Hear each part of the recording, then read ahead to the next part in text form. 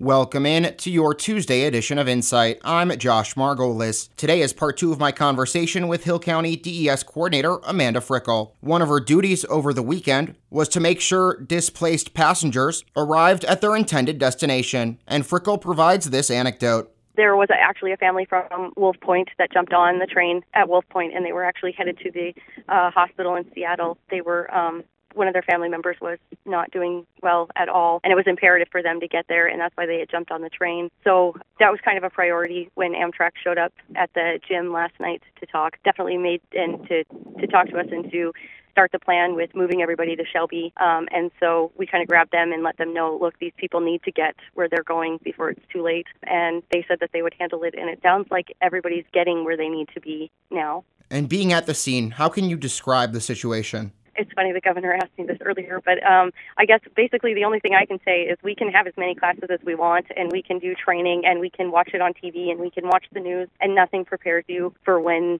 you show up on a scene, when the word casualties is being thrown around, and you look at a train that has cars down, and you know what has happened there. And I mean, it's kind of like a compartmentalizing for the night, doing, the next thing that needed to be done, and it was, so sadly, we lost people in that wreck, but there was 140 more that still needed our assistance, and that's kind of what we had to do is focus on that and get them out of there. What was some of the equipment that was used? There were excavators, there were Jaws of Life, I believe there was a couple chainsaws actually brought to try. Not sure what else more than that. And like I said, I was only on scene for about 20 minutes before I came here to the triage centers. And how were those 20 minutes? Hard, like I said, being objective. And then the other thing, too, was not, checking the perimeter, trying to stay out of the way of the people that were, currently working or helping with a patient. And then the other part was just seeing where everybody who had gotten off the train, making sure that they were getting out safely, making sure we didn't have any additional injuries in evacuating was another big thing. What was triage like? It worked so smoothly. This community was insane.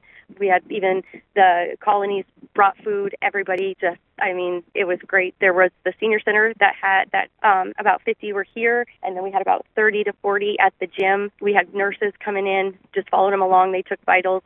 Another big thing that you don't really think about in a crisis like this is when people are traveling, they have medications, they have medical needs. A lot of their bags, everything about them was displaced yesterday. So with the nurses here, we were able to get the pharmacist and a doctor down here to go through with people that needed medications, things like that for the night. And so we were able to sustain them for the travel to Shelby. And that does it for your Tuesday edition of Insight. For New Media Broadcasters, I'm Josh Margolis.